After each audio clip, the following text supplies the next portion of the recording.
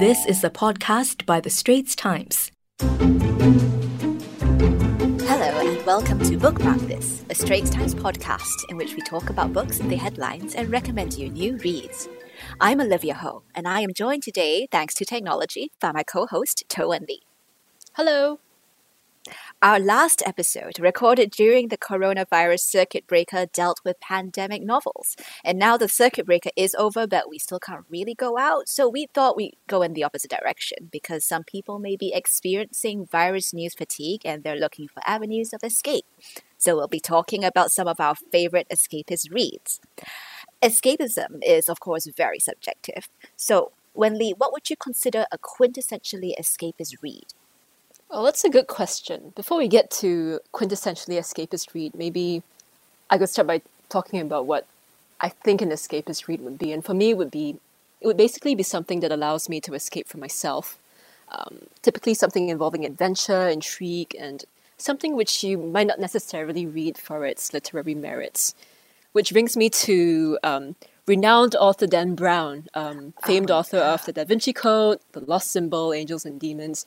I think he needs no introduction, but for the uninitiated, let's start with The Da Vinci Code, one of his most well-known novels, which came out back in 2003.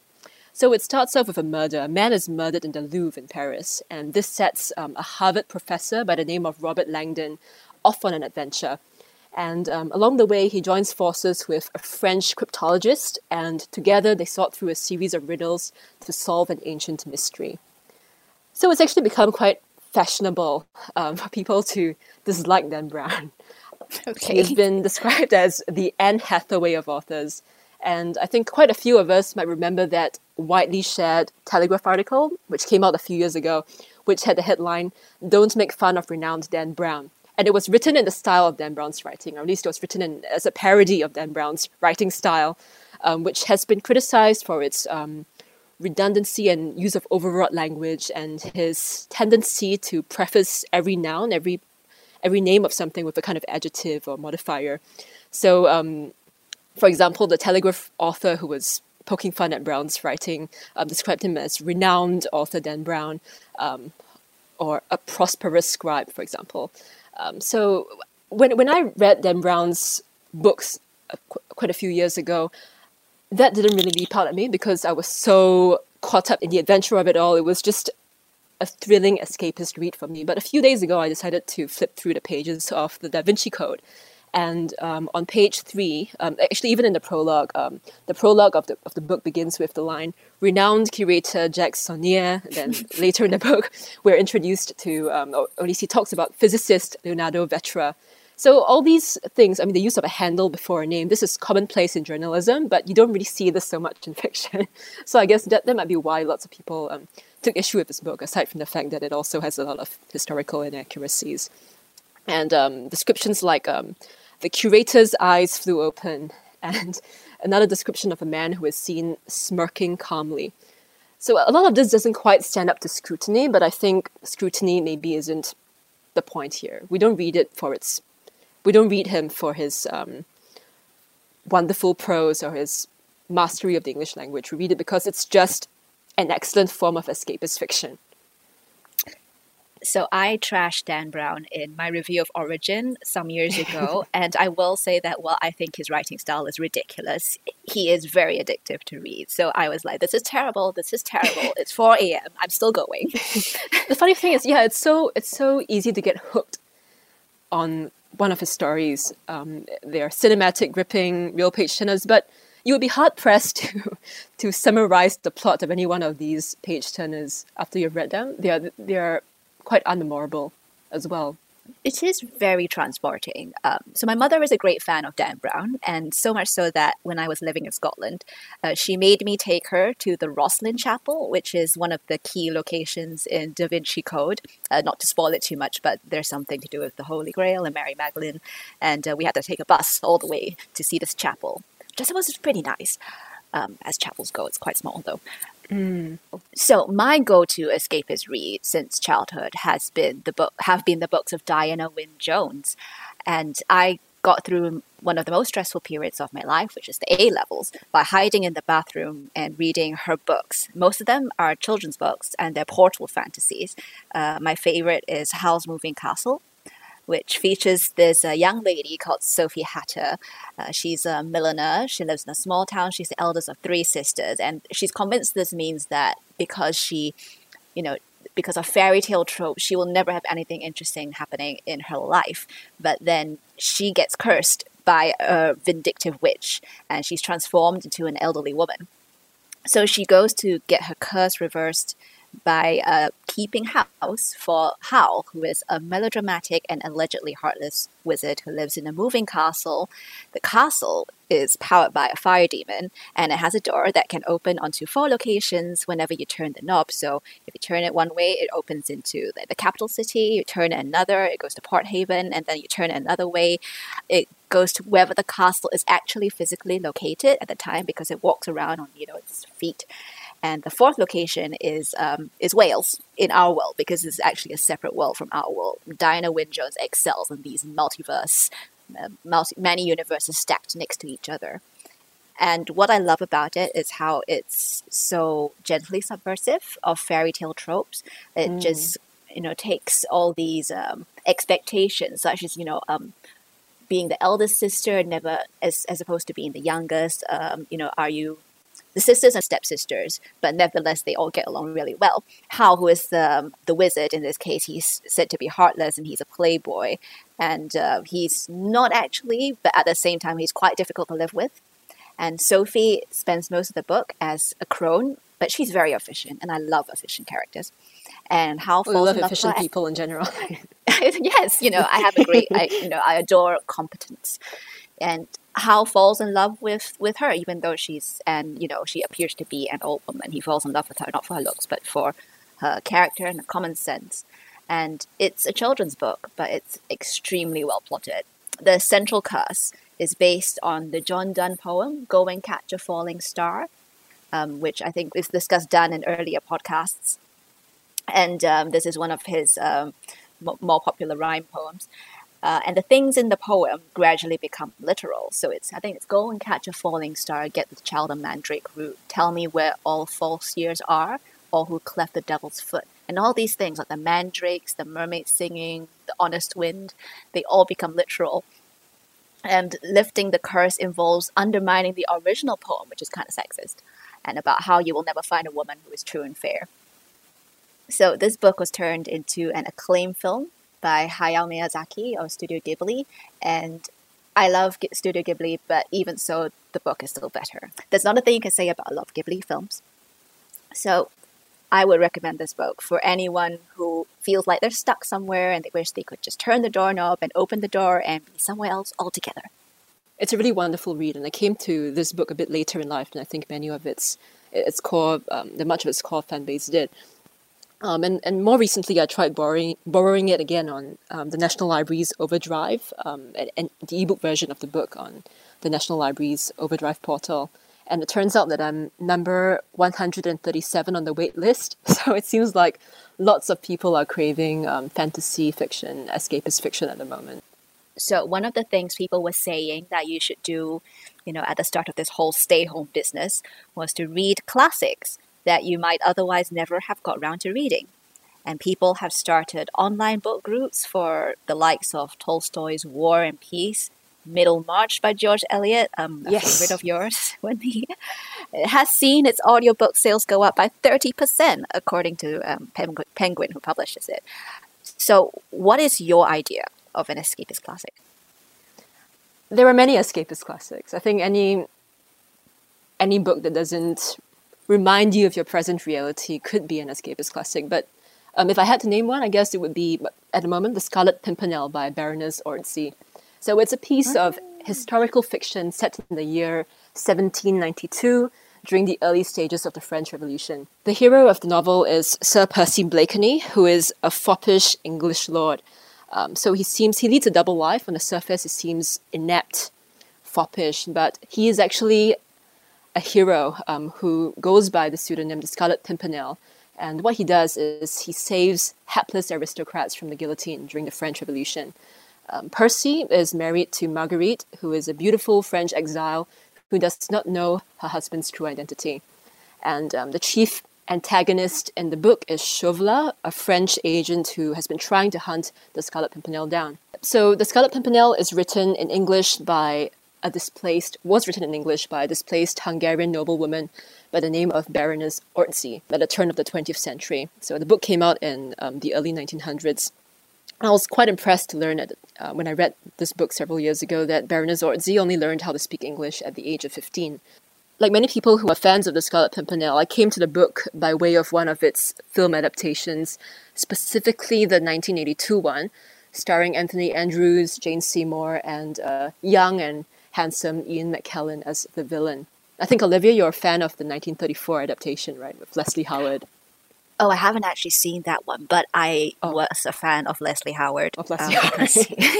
Because he has, he's got such a beautiful nose. He's Leslie Howard. Yeah. Yeah, so there are some discrepancies as usual, between the film adaptation and the book. In the book, I think the real hero is really Marguerite. Percy, aka the Scarlet Pimpernel, doesn't loom as large as he does in the film adaptation. It's known for this refrain, we seek him here, we seek him there. The Frenchies seek him everywhere. Is he in heaven? Is he in hell? That damned elusive Pimpernel. So, yeah, it's not a book I would really read for its literary merits or its depth, but you just reading it, you are whisked away into this whirlwind of adventure, intrigue, and romance. So, as far as escapist classics go, I guess it's not a bad place to start. The Scarlet Pimpernel. So swashbuckling. Speaking of French revolutions, the epic classic that I always recommend people read when they're free and no one ever listens to me, but maybe now they have the time, Les Miserables by Victor Hugo. Another book about the French Revolution. Not the French Revolution, but a attempted revolution. A attempted revolution. In France. So most people will know this as the West End musical with, people with fearsome sideburns and marching on the spot during one day more. But before Cameron Mackintosh got his hands on it, it was a 19th century epic of more than 1,400 pages. It's a positive brick. It's considered to be one of the greatest French novels ever written, figuratively and literally. So most people will know the basic plot. There's a man, Jean Valjean, he steals some bread, is sent to prison for 19 years, he breaks parole, is hunted by a dogged police inspector, steals candlestick from Bishop, is given more stuff by Bishop who forgives him. He becomes a wealthy businessman, he fails to help an unwed single mother who then dies. He decides instead to save her young daughter from amoral innkeepers. Many years pass, they move to Paris, his daughter gets a secret boyfriend, the boyfriend is involved in the June Rebellion but he survives. Pretty much everyone else dies. So what I love about Les Mis is its panoramic sweep. The sheer wealth of historical detail. And I think therein lies the element of escapism that we are looking for. It's just completely vast, different world. And it is also beautifully written. To be sure, it may seem from the plot description to be unrelentingly grim. It's about extremely wretched people, the wretched of the earth, as they would say. Some parts are very sad. I cried in public when I read, I think, The Death of Gavroche. I was sitting at Ang Mo Kio MRT station next to a woman with a bunch of cabbages and I was just sobbing. But it is also often very funny, at least in the last 3 sections. It is endlessly diverting and actually it's incredibly uplifting in the way that it looks at love and how people strive to do good despite immense injustice. So at the core of it is this one man who's been given the chance to do good because someone else did good for him. And he's just repeatedly trying to do that over and over again, even though he's also a hunted fugitive and this other man is hunting him across France. And all in all, it is a highly cathartic read in the way that I suppose very long Cantonese TV dramas are cathartic. It is also famously digressive. There are very long, meandering chapters on religious orders, on the sewer system of Paris, on argot, which is the thieves' slang that Thénardier and his people use. There are 19 chapters on the Battle of Waterloo, which are not entirely relevant to the plot. And that's real trudge, and that is why a lot of people give up on it. I remember recommending it to one friend, and I bought it for her birthday, and she was just going through it, and she was like, if I'm just reading about the Catholic Church, and if no one steals any bread soon, I'm going to just give up. So, did she persist? I am sad. I don't think she has. Yeah, I really wanted her to get to the parts where at the end where, my favorite parts are, most people's favorite parts are the Les Amis, the Friends of the ABC, which is the revolutionary group that's tried to start the June Rebellion. And they're just so much fun, all these young people. But in order to get there, you have to get through about like 3 other sections of a lot of history. And I will say that the digressions are important to the structure of the novel as a historic panorama, and the way that Hugo wants to present it as something that's not necessarily linear or fixed in scope. It's sort of like reading it's the experience of Wikipedia, like history as Wikipedia, if you had to read all of the links in the order of while you were reading the main page. But actually, you can skip ahead.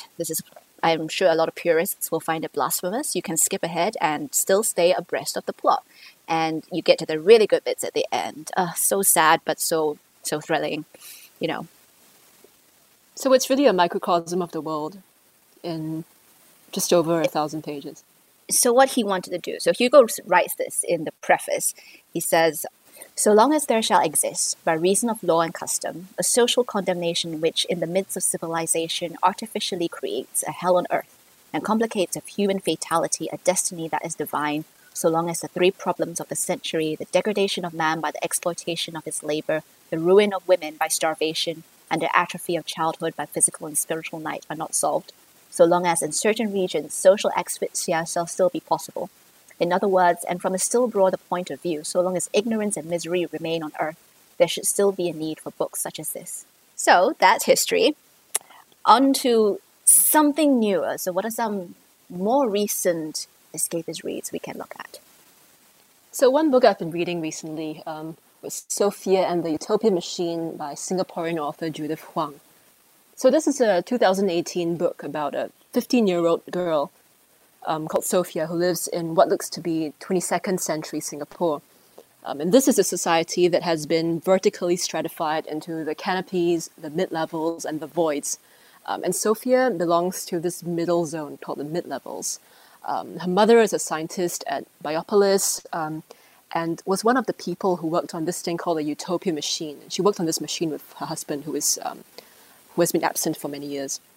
So one day, Sophia manages to open this Utopia machine, and this leads her into a utopian world within a world in which she is the goddess.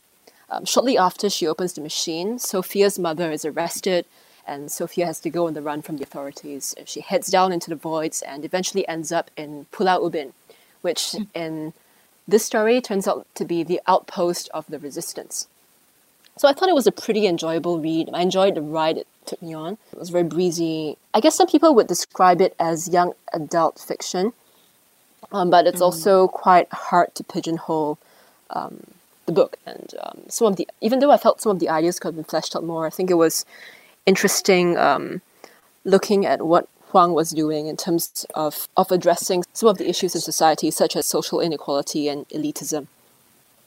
So there were some musings on social stratification in the book. In one of the early chapters, we see we're introduced to Julian Lee, who turns out to be the son of the most powerful person in the country. He lives in a bubble dome in the canopies on top of the Istana, and he has a crush on Sophia. And he later on he tells her about the Prism Club, which is an elite club for top leaders, and he says, "The philosophy of the Prism Club is that in order for there to be beauty and harmony, you must split the beam of light into its constituent colors. That's how you get a rainbow of diversity. The colors each separated from each other." Then he goes on, "It just means that it is the role of governance to ensure that the levels remain distinct and each contributes in its own way. And we believe that further stratification is the key to our competitiveness." So this book was shortlisted for the Epigram Books Fiction Prize. It didn't win. And it was marketed as young adult, which I have always thought did it kind of a disservice because there are a lot of ideas in it that might not be entirely apparent to the young adult reader, but which do bear further looking into. It came out in the same year as This Is What Inequality Looks Like by sociologist Teo Yo-Yen, and it's quite interesting to see the parallels between that nonfiction book of essays and this young adult fantasy sci-fi dystopia jaunt, so to speak. It does look at things. It went a bit faster than the jaunt. Yeah, but it does look at actually some quite hefty issues like social stratification. There's a literal stratification of society in this case, inequality, elitism, and also detentions without trial. So that's one of the darker elements that the book goes into. Yeah. But at the same time, it has this mythological aspect, which I really loved. Yeah, I really loved that description I really loved reading about that tale of things Haizit and Leela, who belong to the utopian world in the book. It's a little story about a village boy who wins the hand of the village chief's daughter by catching more jeweled crabs than anyone else can. And I just love the way it was described. She's got a real knack for creating this sense of wonder that I would, love to see fleshed out more in later books. Speaking of wandering, there's another recent book that I'd like to recommend. It's The Wandering by Intan Paramadita. She's this Indonesian author, and this is her debut novel to be translated into English. It was published originally as Gentayangan in Indonesian in 2017. So this is a choose-your-own-adventure novel in which you get a pair of red shoes from the devil, and they take you wherever you want to go. So I don't know if you know the choose-your-own-adventure format. It was very popular in the 1980s and the 1990s as children's books.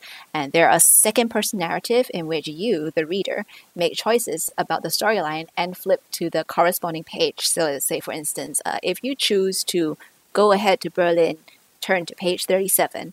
And if you choose to go back and look for the shoes, turn to page 49.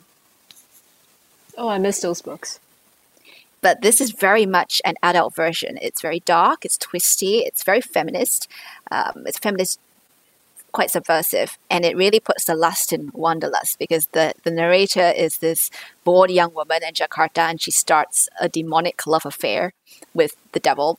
And he's the one who gives her the pair of red shoes to fulfill her wanderlust. And then she wakes up and she's in a taxi in New York en route to the airport.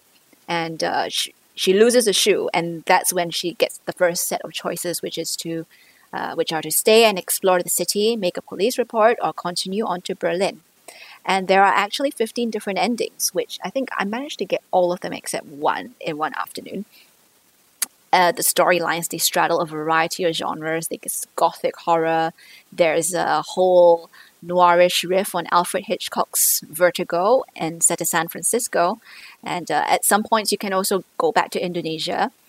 And parts of the storylines also look at the history of communism in Indonesia. I'm not entirely thrilled by the writing style. I found it a bit overwrought, possibly due to translation issues, slightly clunky.